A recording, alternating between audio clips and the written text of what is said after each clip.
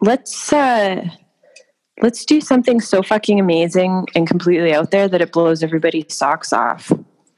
That's just how I'm feeling today. I'm just like, I just have this feeling that, I don't know, I don't care what other people think, but I just want to blow their socks off. I just want people to like listen to it this time and be like, fuck, that just changed my life. So how do we do that? I mean, I'm still stuck on the expression blow your socks off because I really started thinking about it the more you said it. And I'm like, that doesn't make a ton of sense to me, but I get it. Yeah. How does that not make sense? It's like when something is so amazing that you burst out into the air and your socks are literally blown off. It just seems like the last thing that would get blown off. But I mean, I guess if something is that amazing, sure, it makes sense. I'll go with it. It must have happened at some point, I guess, in order for them to be an expression about it. But then, would it have been like an expression that meant something completely different, and then we just started using it for what we're using it for now, and it's completely toast, completely opposite of what it started out as? It's quite possible. That is typically what we do as a generation. We steal things and we make completely different meanings out of them. Yeah, I saw it. I think it was on that terrible, terrible place that we all seem to end up going anyhow, Facebook. And there was a post about like all these expressions that people like that you or people use like way back when. And I can't remember most of them. Dirt poor being that you had a dirt floor, so you were dirt poor. And then the threshold, because of to hold the thresh inside of your house when you had money, and then throwing the baby out with the bath water because the baby was the last one to get a bath, so the water was so fucking dirty that you might accidentally throw the baby out. So I don't know how accurate they were because it was on Facebook, and I mean the Russians write half of the stuff that's on there, but it just got me thinking about those things. And then I guess I said blow your socks off, and then you were like, what does that mean? So well, I mean, you say that a lot. I don't think it's just the Facebook posts. You do say that a lot. Huh. Interesting. I don't even know what I say half the time. Which is actually very accurate. I really honestly don't know what I'm saying half the time. Because that is what happens when you let go, is you stop filtering what you say. That's what I'm going to go with. It's when people are like, what did you just say? I'll just be like, no filter. I let go. I let go of all control over my filter.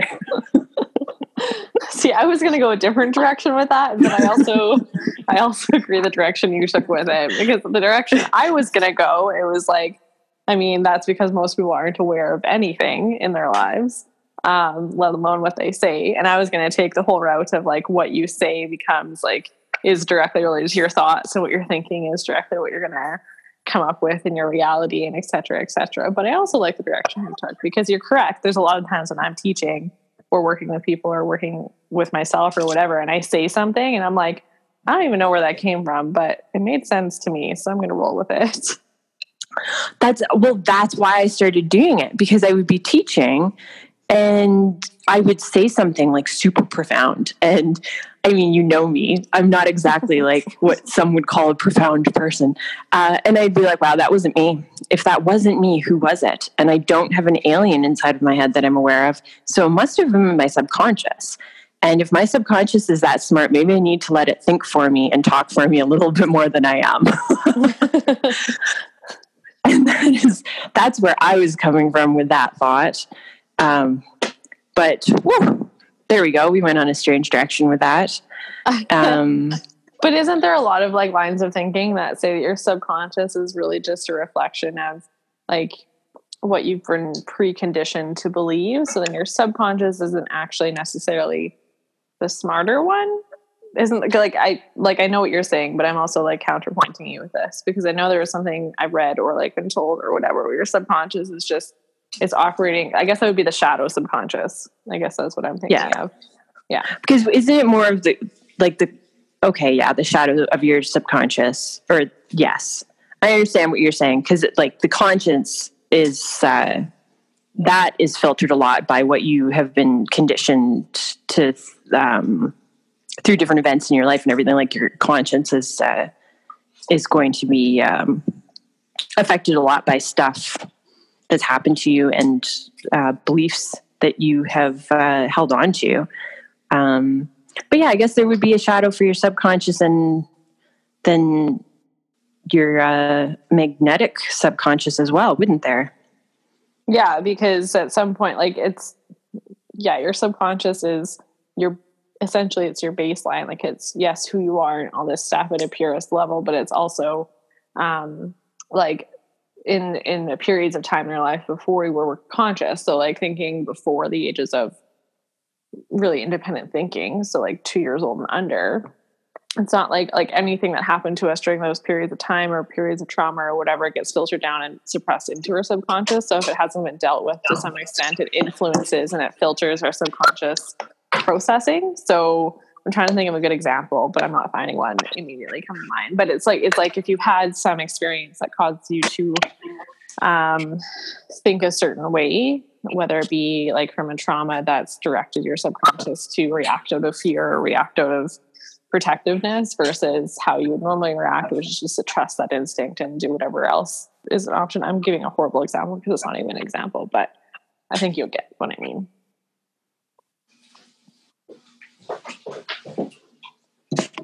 I get where you're going with this. Sorry, I'm making eggs right now and I had to find a spatula.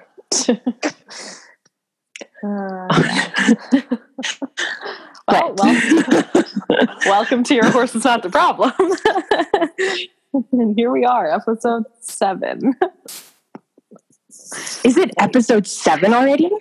Yeah, because this is our last week's episode that we haven't recorded yet. So here we are recording it, and the episode before that was episode 6, and so this would be episode 7. So I guess the theme for this episode, there's no theme. Is there ever a theme? The direction that we're going in. Okay, so what we were just talking about, let's meander into some new territory. How does that affect your horse? If you've got... now I'm having some serious difficulty with my English muffin. Focus. Focusing on two things at once, English muffin and talking words. So when we're working with our horses and we're hanging out in the place, I mean, like there's so many places we could be hanging out in. We could be hanging out in complete, like, not there at all, so completely not in the present, and the reactions that we end up getting from our horse when we're there are different than when we're completely in the present. But if we're in a negative space versus I don't want to use the word negative and positive. I'm going to avoid using that word. What's a good, come on now, words, go. I'm not entirely sure what you're trying to say, but I mean, if you're okay, so a negative, keep going because I'm not sure where you're going yet. Okay, so I'll have to use negative and positive because I can't think of better words right now. And then you can insert better words after I'm done. Okay. So you're riding there, like there's different places that you can ride from. You can ride from a place where you're just not, like, you're not there at all. You're thinking about other stuff that's going on in your life. And maybe you're using the horse, as you hear a lot of people say this, they're like, oh, I just use my horse, or I don't use my horse.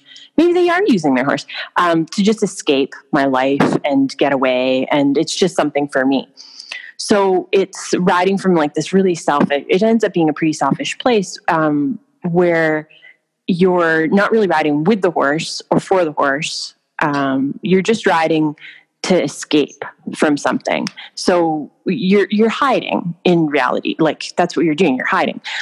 So then if you're riding more into, and I don't know if the subconscious conscious is the way to go with it, or like how, there's definitely a better way to explain this.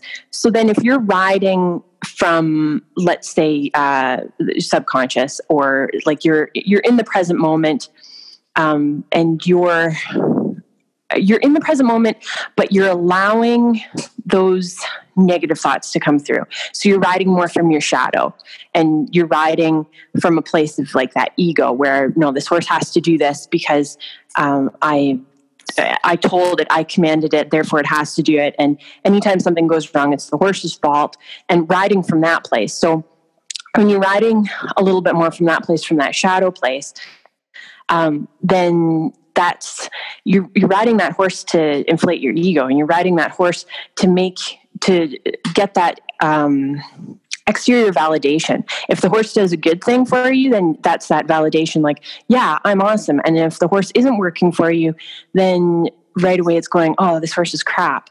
And I know we've all seen people that ride from these different places, and we've probably all rode from these different places, but like, you can actually monitor your growth as a human being just on how you treat the horses and how you look at the horses. So then the next place would be riding in that subconscious and riding in the moment, and then starting to ride from gratitude and like riding with that horse. So you're allowing them to be part of the conversation, and instead of blaming or instead of hiding or needing that validation from that horse, you start riding from that place where you're like, okay, I'm here. What are we working on today? What do we need to learn today? And you kind of incorporate that horse into part of the conversation. I said that already. I'm repeating myself. But that kind of changes it. And there's probably more places that you can go from here, because as soon as the horse becomes part of the conversation, they start being able to say to you, like, right now you're riding from your ego, man. Like, this isn't my problem. I'm not doing this to make it like to make a problem, or because I really enjoy turning your day to shit. I'm doing this because this is exactly what you're asking for and exactly where you're coming from. If you're going to talk to me from your ego, this is what you get. Mm-hmm. And the horse will throw that back at you every time, and it not throw that back in like a negative connotation, but they'll mirror that for you. And when you really start picking up on that, then you really start being able to say, oh my goodness, take that step back. That was totally my shadow right there. I am so sorry. I can't believe I did that. Or be like, wow, that is what gratitude feels like. That is what it feels like to just be in my space and hold space for you. That's what that feels like. And then you're able to take that into other parts. I don't know where it goes from there, because that's just like the place that I am right now that I'm feeling. And then I'm kind of taking, like, those are the other places that I've seen or that I've experienced. But, I mean, add to that, please. Use words that are smarter than the words I use. No, I mean, that was pretty good. I understand what you're getting at. My question to that, though, is, like, you and I know what this feels like because we're at that point / going through that point. But how does somebody who, like, maybe hasn't figured out what, like, operating from a place of ego means or operating from a place of gratitude means, like, how would you break that down for somebody? They would come to our retreats and we'd show them. Yes. There is that option. That is a great option. Sorry, that was my ego. She sneaks into conversations all the time. She's so sassy. Okay, that's a really good fucking question. So when I guess it would be the avoidance. So instead of reflecting back on yourself, when you're riding, you're taking what's happening and you're right away, you're saying, why is this horse doing this? And you're saying things like, oh, my horse is having a bad day, or my horse, you're coming up with excuses for why the horse can't function, or excuses for why you can't function. I have a headache today. I didn't get a good sleep. I ate a burger and now I have indigestion. Like, all of these different things. Or my horse doesn't like that end gate. My horse doesn't like when the sun shines in that window at that angle at this time of day. My horse doesn't like insert whatever you want. So you end up coming up with excuses for why things aren't working, or blaming the horse for when things aren't working. And when things do start working, then you end up you get that validation like, oh man, I'm so awesome. Which is like, that's a good feeling. I'm not saying like, well, if you have that feeling, then you're garbage. And I'm not saying that if you're in this place that you're garbage. This is just like part of growth. And part of growth is realizing when you go to that place and not saying, oh, I need to get out of that place, this is bad, but acknowledging that place and where that's coming from, and then understanding why you do that, and trying to like move past it to something that feels better, that you don't need that validation. So when that horse is doing something really awesome and you're like, wow, this is amazing, and you're taking the credit for it, then a lot of times that's coming from the ego, that's coming from the shadow, instead of that place where you're like, how did I deserve this? Like, this is amazing, and being grateful for that horse in that moment. And I think like when you feel that and you start seeing it for what it is, I think it becomes it starts becoming pretty obvious. And then the other place, when you start operating out of that shadow a little bit more, and not out of that shadow, but like, words. When you start operating from that place of like more gratitude and love, and where you're like seeing things for what they are a little bit more, and being in the present moment, like really like working with that horse from intent and from your heart, things change, because then you start hearing the conversation that's going on and seeing the conversation, because like no matter what, and no matter how crazy I sound right now when I'm saying that you have a conversation with your horse, it's a full-blown conversation. They're still a living, breathing being. They have thoughts. They understand things. They can see things that we can't see. They're a prey animal. So they need to be able to see this. They need to be able to see this intention and be able to see deep down to the root of something.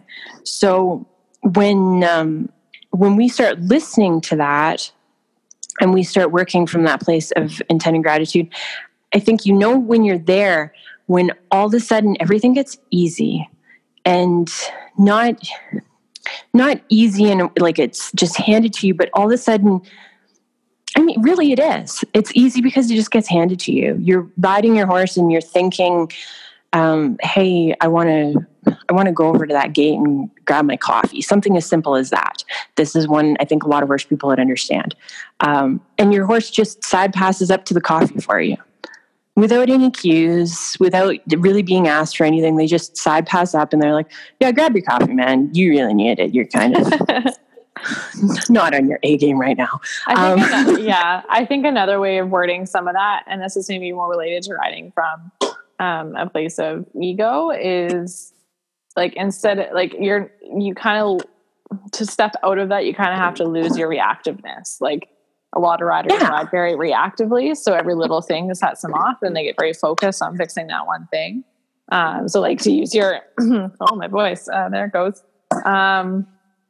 To use your example of going over to get your coffee from a fence post or whatever, you're right. Like, if you are riding with intention and you're in that moment and you're just going with things as they come up, and you just set that goal and don't think twice about it and go over to it, it's probably going to happen. But if, like, let's say a bird flies up and your horse looks at the bird, or you tense up because you look at usually that happens to me. I tense up before the horse tenses up, and then I spook myself. It's real fun. But if you ride from that place of like reacting to whatever takes you out of the moment, then you're just carrying yourself out of the moment even further. And it's just going to perpetuate a reactive process, which may then flare up your ego and may then cause emotions and may then cause whatever else. But if you're riding from a place of gratitude, yes, but even just like in the moment, in that zone, then you lose that ability to be reactive, because in order to stay in that moment, in that zone, you can't be reactive. Like, it takes you out of it immediately. Thank you. That was like, no, that was what I was trying to say too. And that reaction is fear-based, and fear comes from the ego too. So when you're riding that horse, and like, I know you've got some PTSD, and most horse riders have some PTSD. We go to flashbacks of things that have happened. And if we stay in that place of fear and we ride from that place of reaction, that too is riding from the ego, because we're using that fear to get through a ride. So instead, if you turn that, and it's hard to do, it's so hard to do, is you turn that fear into trust, and you just take that fear that happens of like, oh my goodness, something bad's going to happen. And where you've got that little video going on in your head of, okay, in this scenario, in the past, this, and this has happened. But there's also these other scenarios that could potentially happen because I've seen them happen before too. You get rid of all of that. You erase it. You let go. You're in the moment. You're with that horse and you're fully trusting. And you take all of that away, because no matter if you ride from fear and you react, that's not going to change the outcome. If you tense up, the chances are you're actually going to fall off. It's more likely that you're going to fall off if you're tense. If you're in that moment and then you start hearing things, or like, I always, I don't know, I think we've talked about this before, the electric shock that ends up going through you right before your horse does something that's unexpected. And it's just this electricity that goes through you, and the horse is about to blow up. And if you're in the moment and you feel that, you can change that. You can say, instead of going to that fear of running through those movies of 1,000,001 things that could go wrong, instead you just go, hey man, you're fine. And I'm saying that in the most relaxed and calm way possible. It is so hard to do, to just throw your reins down and say, hey man, you're fine. And you just experience it. You experience it once. And in that one experience, that horse is like, okay, thanks, man, I am fine. This isn't a problem. Or he takes off. But then because you're not pulling on him, there's none of that aggression or that fear behind it. It's not the rest of the herd is also running behind him with fear, because that's what it would feel like if you have fear on their back. If you're sitting there and you're just like, no, man, you're fine. We're fine right now. They typically come back. And it's pretty rare where I've had a horse just keep going. They come back unless they have PTSD too, which sometimes happens. And in that case, like, I don't want people to start throwing their reins away. This is not what I'm talking about right now. Hey, your horse bolts, just throw the reins at his ears. Great idea. Yeah, please don't get us sued. No, don't do that. But like, do what's comfortable for you, and you know your horse best. So in a lot of scenarios, just not reacting is the best reaction. In pretty much almost every scenario, I'm going to say and that goes for while you're on a horse or with your horse, as well as like in life. Totally. Like the whole time you're talking about this, all I'm thinking of is people's relationship to pain or their pain or whatever it may be, but it's essentially the same thing. I mean, if you have a long-standing issue with pain and you're reacting to it every day and you're blaming the pain for all your problems and all this stuff, I mean, you have to switch that perspective, because pain is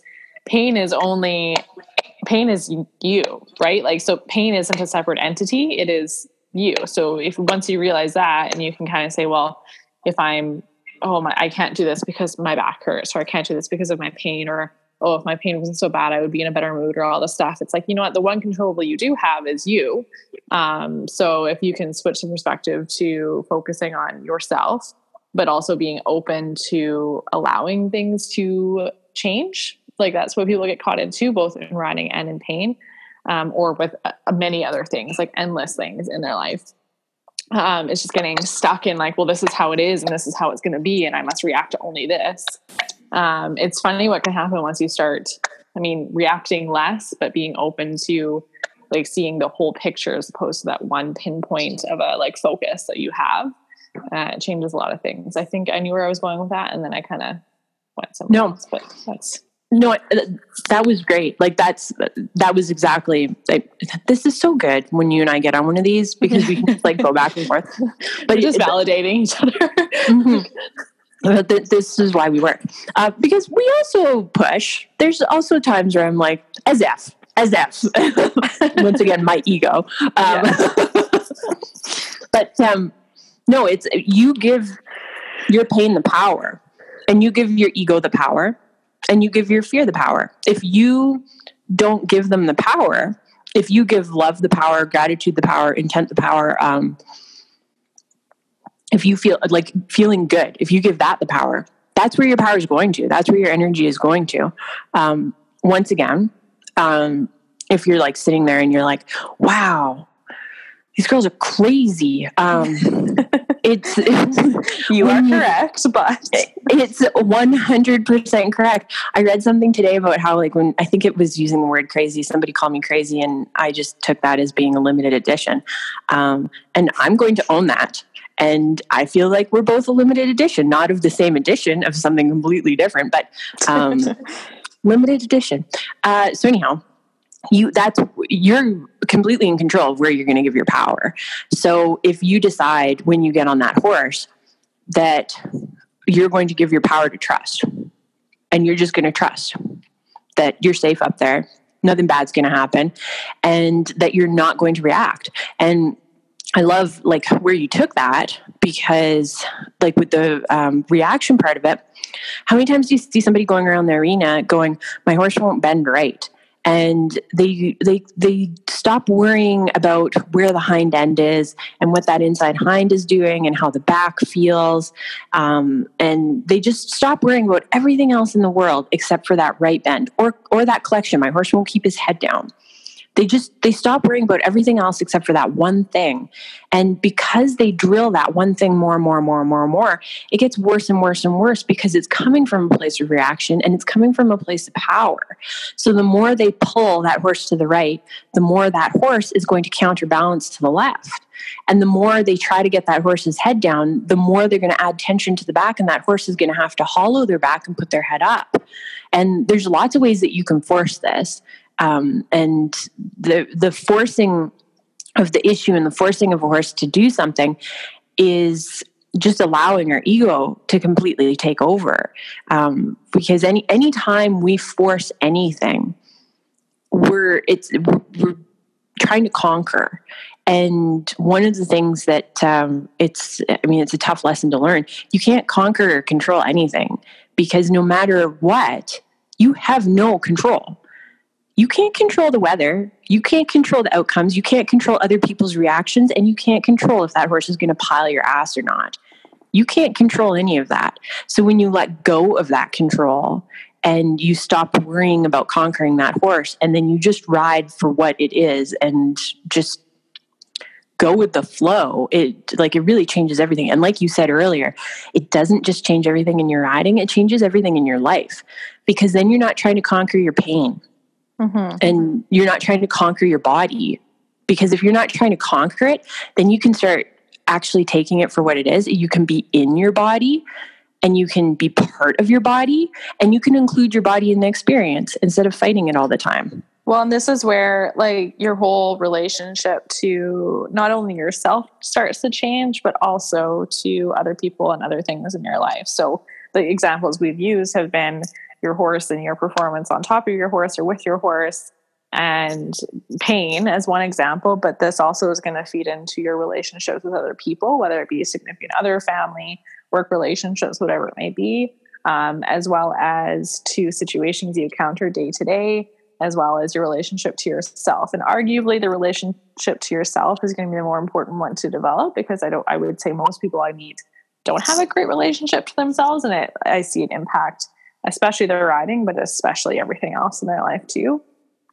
So this, and it's funny because we're talking about this, and to you and me, this is all like, we keep saying it's not simple stuff, and like, it's not simple stuff, but I think even the way that we're saying that makes it seem like it's going to happen overnight for people. And like, it doesn't. Like, this is probably year 4 or 5 of me actually like looking into this stuff for myself and experimenting with and just being open to it. And like, I still like, the more you think, like the more you learn, the more you realize you don't know about this and your relationship to yourself and your history and your relationship to the horse, your relationship to other things in your life. And that kind of loops around to that subconscious thought I started the podcast with, where it's just like, what is your subconscious influenced by and where is it coming from? Because a lot of it's stuff that you aren't even aware of that happened in your life. And so like, I feel like we need to like put a warning on this episode, because everything that we're saying, like, yeah, it's not simple stuff, but it also doesn't come quickly, like, it's like little bits of it come here and there when you least expect it. And you're like, oh, holy shit, I'm really grateful for this and this and this. And because I'm grateful for this and this and this, the situation doesn't seem as bad anymore. And I don't need to react to it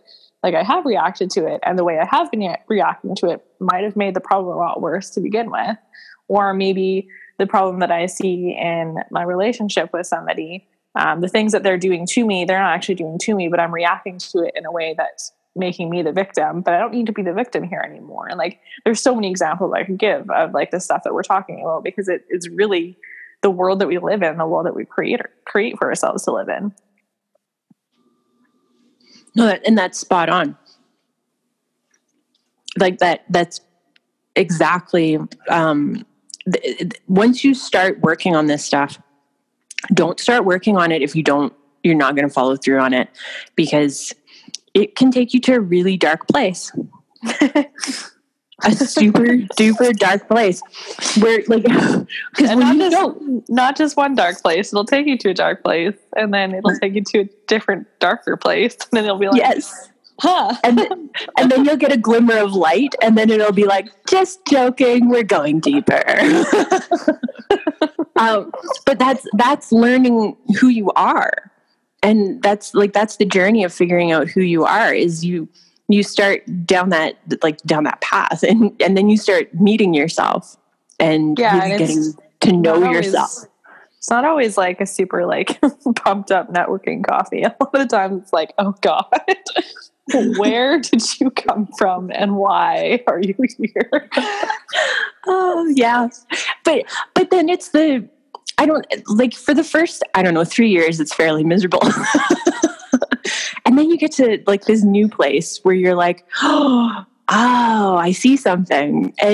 But that's what I think gets you hooked on it. And I found that why this applies to horses so well, and why we keep going on like what are some pretty spiritual conversations in the grand scheme of things when we're supposed to be talking about horses, is the parallels. And I remember like I had this epiphany like a month or two ago where I was thinking about horsemanship and my journey in horsemanship and how I tried different things and the darkness that can go with that, where you're like, oh my goodness, I can't believe I did that to my horse for the past 3 years. What was I thinking? And you start reflecting on how you treated your horse and what you did. And the horse shows you, they don't hold it against you. They just say, hey, I'm glad you figured that out because you were being a dick. And I have mares. So that's what they say to me. If it was a gelding, it'd be like, oh, the apples made it okay. But that you start kind of looking at that, and then you start looking at your spiritual growth journey, and it's the same journey, except now instead of having your horse tell you, your horse still continues to tell you what's going on and helping you to reflect and helping you to move forward, but you start going inside yourself to see some of this stuff a little bit more. And instead of having that horse say like, I can't believe you did that, it's like your inner child starts saying it. And then you feel like a real jerk because you're like, oh, little buddy, I can't believe I did that to you. That was really mean and awful. And then you start feeling like you go through the different emotions of and I said the inner child thing because you had an inner child thing recently. And then when you had the inner child thing, I was like, right after I had an inner child thing, I was like, oh man, she gave it to me. It's like a disease.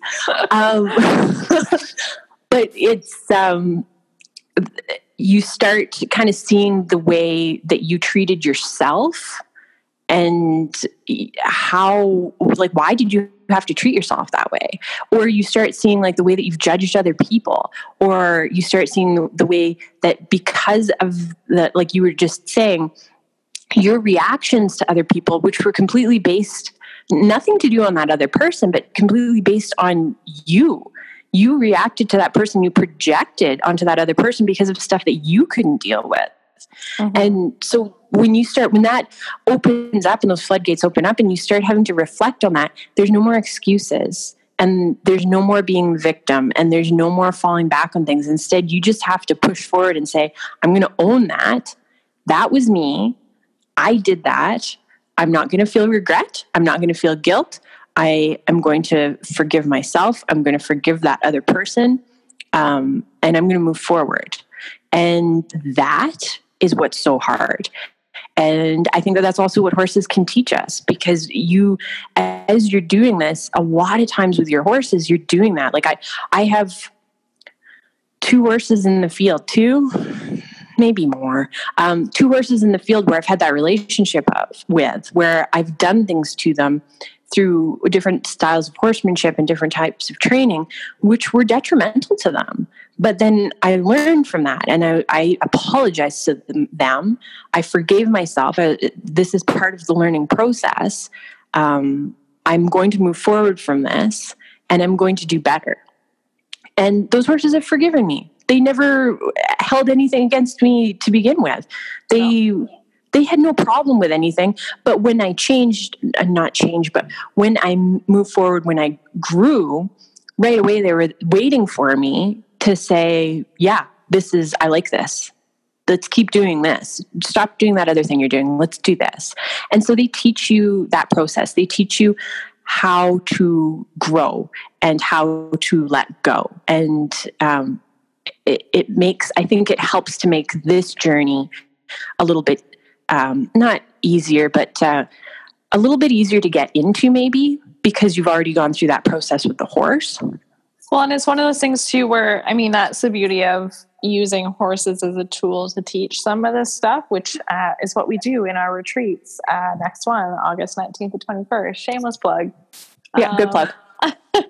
But I mean, that's what makes horses such a good tool, like you're saying, for this process, because horses, like pretty much, well, all animals, I guess, except for humans, because we're complicated, but they all exist in the moment. Like they exist in the exact second that they're existing in. And yeah, maybe they remember past things and things stick around in their tissues and their brains and all that stuff in the same way they do for humans. But humans have this like both handy but not so handy ability to live in the past or in the future.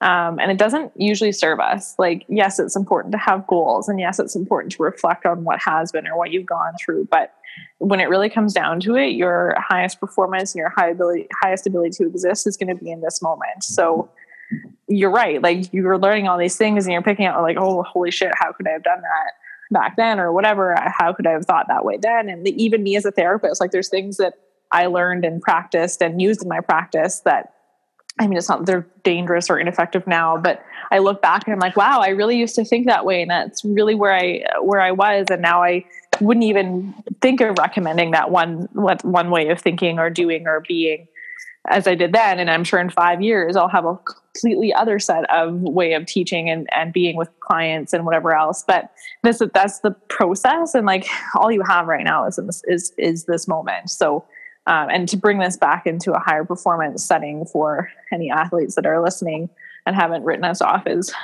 crazy people. Limited edition though, it's fine. To be in a athletic setting and be performing at your highest, you can't exist in anything but the moment. That's what they call being in the zone. If you're focusing on, like, let's take show jumping, for example, or hunter jumper.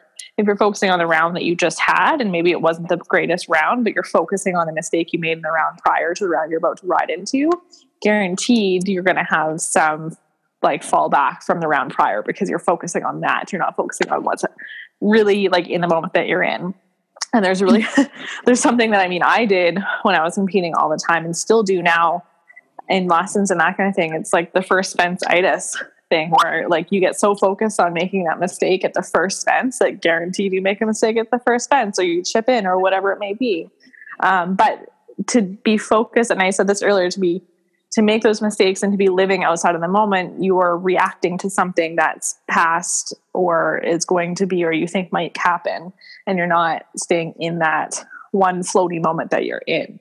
And living in the moment, I mean, that's principles taken from mindfulness, all those different wellness practices that are all very good and important and useful, but like just being in a moment. And most people would really struggle to do that, I would argue, if you ask them to. But to be fair, if you're going to be a high performance athlete or work with horses or do anything, whether it be career, relationship, athletic performance related, you have to have an ability to exist in the moment, because the future and the past are like, they really can just wreak havoc for you if you focus on them too much. No, and going back to your performance thing, it's acknowledging what your mistake was and then moving forward from that. Yeah. It's not dwelling on it because you made the mistake. You know what the mistake is. Therefore, learn from it. Move forward. And continuing to, like, this is such a great lesson. And it's like, it is a tough lesson to learn, not living in the past, because we have to go back to the past to heal our wounds of the past so that we can move forward. But we can't stay in the past. We can't dwell in the past. And it's the same. You can't go into the future constantly and constantly thinking, well, this is where I want to be. How many quotes out there are there? Wow, I worded that poorly. How many quotes are there of people saying it's the journey that matters in about 1 million different ways? Yeah. How many people have said that? And they're people that are maybe further, more developed. In a different place. In a different place, but they're in a place of higher growth. Hey, that was better. See, I'm learning from my mistakes of the past of using the same word over and over and over and over again. So if there's that many people that have said that, I have to believe that there's something to it, that it's the journey that matters. And how many times have we reached a goal, and when you reach that goal, you're like, oh, well, now what? Now what? Now I have to come up with a new goal. And it's the learning process. Like when you really sit down and start enjoying the learning process, and this was a tough one for me because I am a hyper person and I am a person that I want things now. I'm not super duper patient. I don't think anybody's ever used that word with me, except with horses, training horses. I can be patient then. But anyhow, where I'm going with this, I'm not just talking about me. My ego is not taking over completely. It was really hard for me to learn how to just like sit in the learning process and enjoy it. You're talking to somebody right now. Oh no, I'm good. You're good now?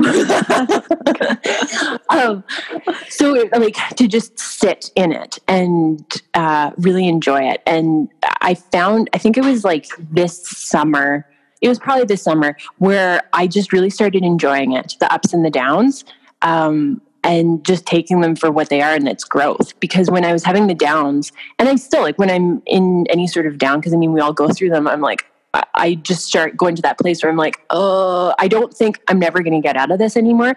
I just think I have to deal with this and I don't want to. And then I get on the other side and I'm like, oh, wow, I'm really glad I pushed myself through that.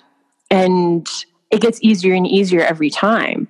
But then you actually start to enjoy it. And I guess it's kind of an enjoyment in a sick way. Like how people enjoy doing like those Ironman competitions and pushing their bodies to a place where no body should ever be pushed. I don't know if you want to add to that. That's usually one of your ranty topics. No, I mean, this is something I've been planning on saying anyway, in adjunct to that, but it's like, again, to bring this into a higher performance mindset or goal oriented mindset, like, again, it sounds like we're saying, oh, you have to focus on all these little things and whatever. And like, it's completely different from a lot of like, how do I say this and sound nice?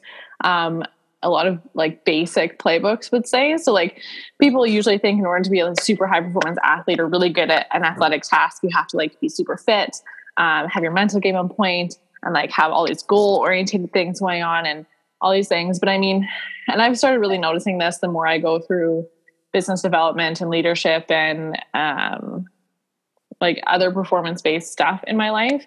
Whereas I used to have all these athletic performance goals, and not that I don't still, but they've changed context for me. And now it's more business and personal development, all this kind of thing. It all fits into the same thing. And if you look at high performance athletes who are at the top of their game, if you look at successful business people, if you look at successful musicians, whatever it may be, anybody who's successful at something that they love to do or that they've chosen to follow a path in, focus is the wrong word, but works on this stuff. Like, you can't have success in one area of your life and not have success in others if you're going to have full success overall as a human being. So yes, of course, there's very successful people who have crappy home lives or crappy personal lives because they put all their focus into one thing.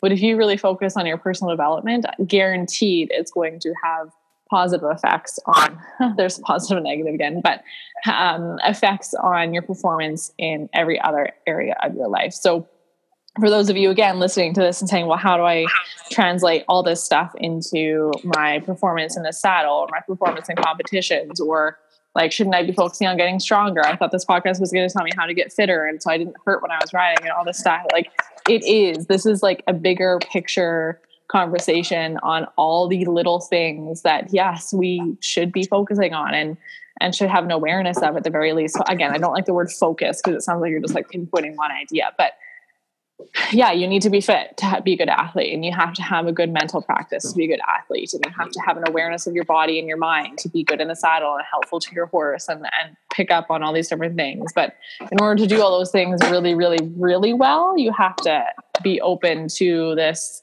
concept that we're talking about today, where it's bigger picture approach, and it's sometimes like shit hits you all at once in a huge wave, and you're like, wow, that was 2 years that I could have, if I realized this 2 years ago, I've been a lot farther down the line. But also, you needed that 2 years for some reason or another to go through that whatever maze of processes that led you to that one epiphany that solved a bunch of problems for you. Or sometimes it's like little glimpses, like day by day, minute by minute, where you're like, where is this even like taking me? Where am I going? Like, what am I doing here? And like all these things, and those like those crises that people have where it's like, I don't even know what all of this is about, and I don't get it, and like whatever. It's having some ability to step back into the moment and realize that all of this is a process.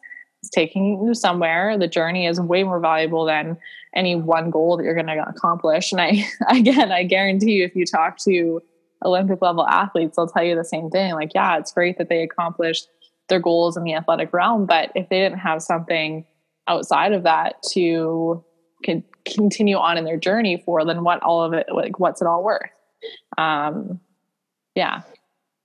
Yeah, that's my rant on that. No, thank you. That took my up in the air thing, because I'm like super airy today, and it grounded it. It really grounded it. I'm in a very earthy mood right now. I love, it's just so amazing how often we compliment one another. I'll be on fire. You'll be some water energy. Or actually, I think what happens more often is I'm on fire and then you're air, and then we both like combust. And then it takes us both the week to recover. Yeah.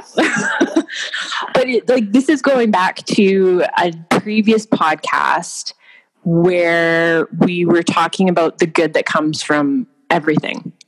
Mm-hmm. When you look back at some of the worst, things in your life that are absolutely terrible, and you look back at that, all of a sudden you realize all the good that came from that.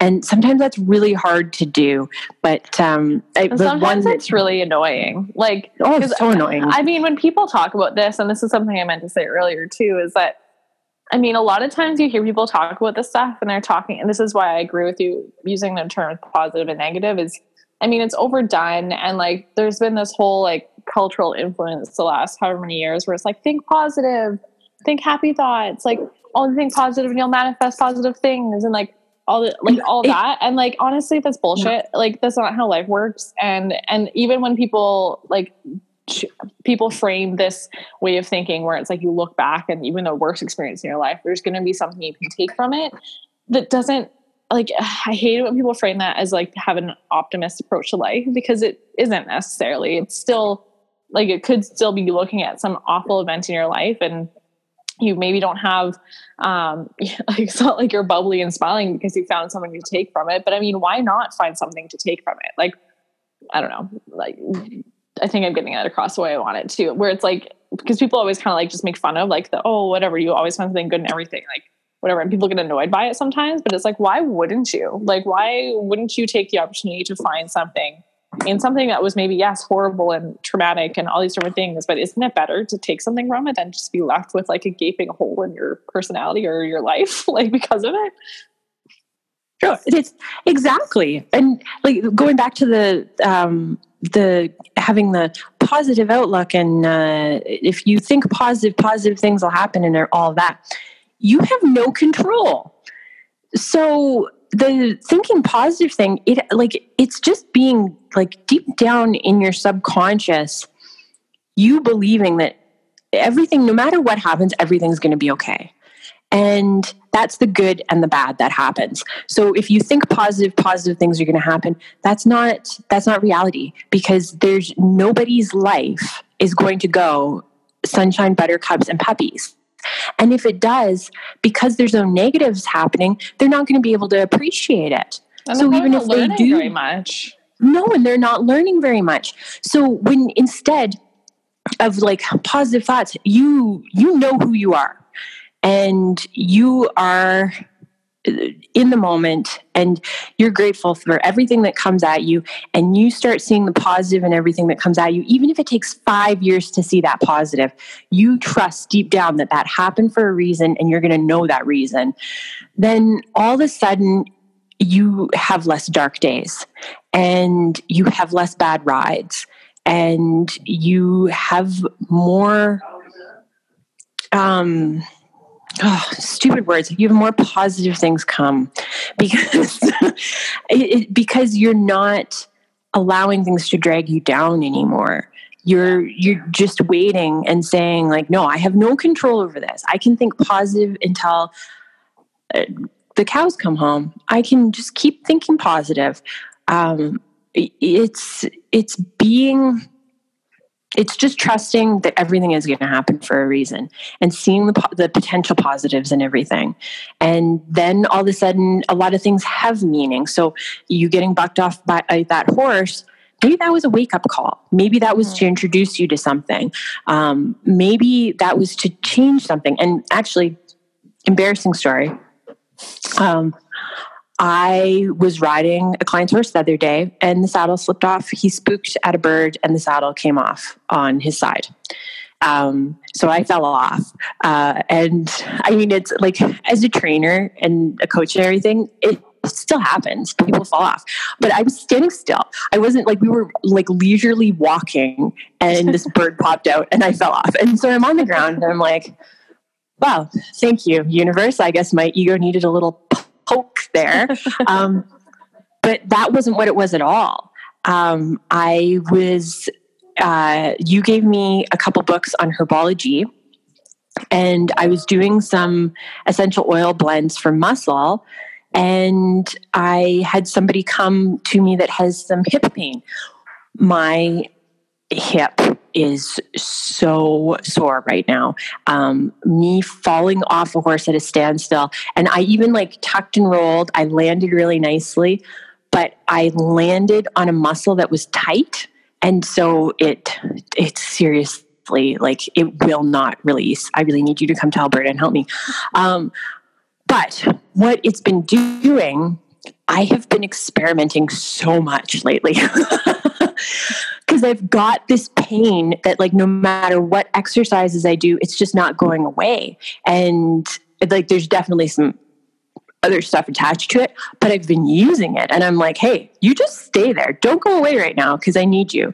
And I've been experimenting with it. And I've been coming up with some really cool muscle blends, because I've been able to say, okay, well, I got 2 hours of relief from that one.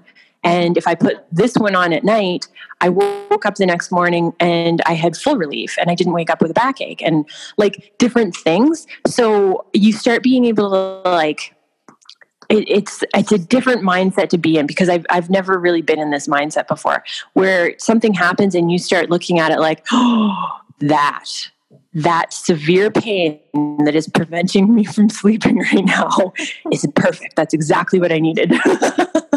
Yeah. I mean, it's amazing what you can do with reframing something like that.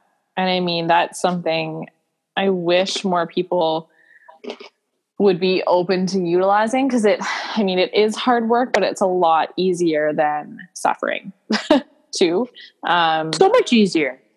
Yeah, it's so much easier. I mean, it's one of those things. It's like anything positive change related. I use that word again. But it's like anything change related where like it seems like such a big barrier and like so much work, and like, I mean, healthy eating is a great example of this. It seems like so much work and oh my God, it's like going to be more expensive and all this. And I really just crave this one thing. But I mean, once you make that small, tiny change where you eat like a salad instead of a pizza at one point, and you were like, oh, I feel better. I notice different things in my body. I don't have this huge energy crash. I don't have all this stuff. And something like this, where like, yeah, you're stuck with this hip pain because you had this fall, but you're realizing that it's allowing you to experiment with different things. And through that experimentation, it's taking your mind off of the acute pain in that one area. Because in all reality, that pain's going to go away. That pain is, you're not going to be stuck with that pain, and nobody's ever going to be stuck with any amount of pain that they have.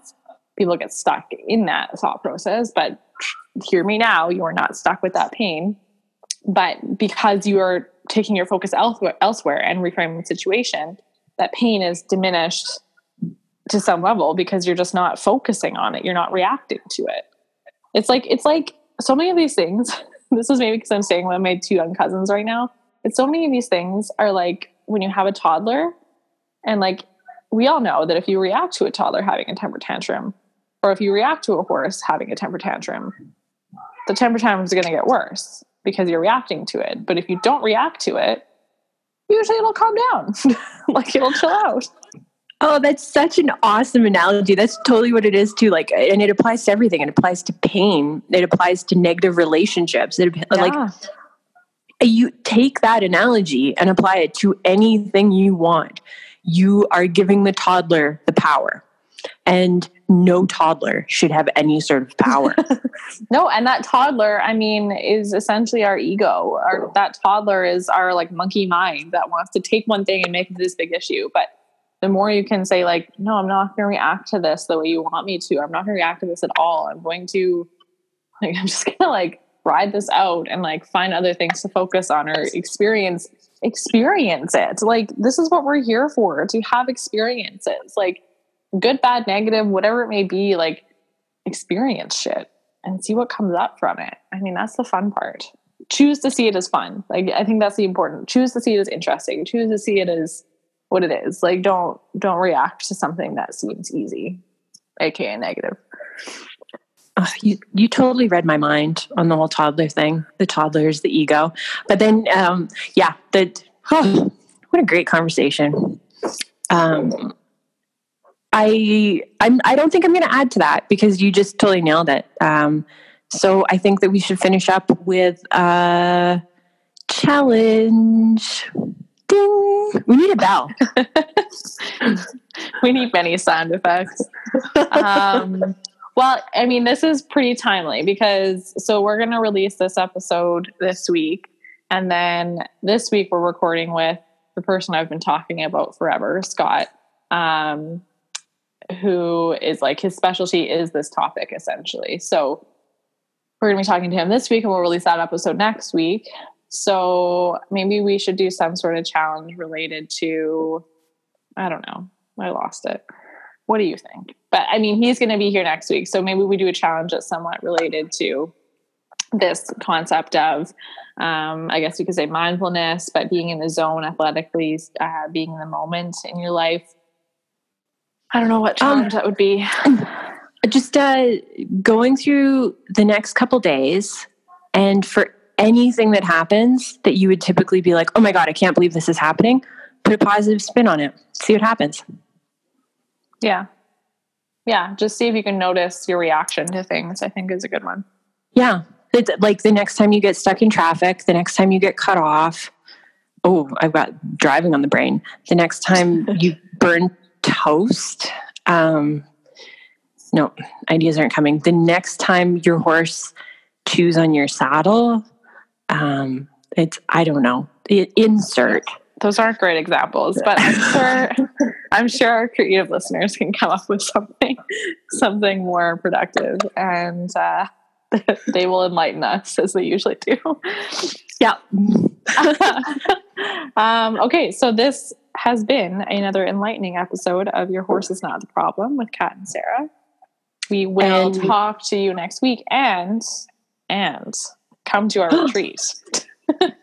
Yeah, we're totally going to start having a thesaurus when we're doing this, so we can look up words for replacing positive and negative.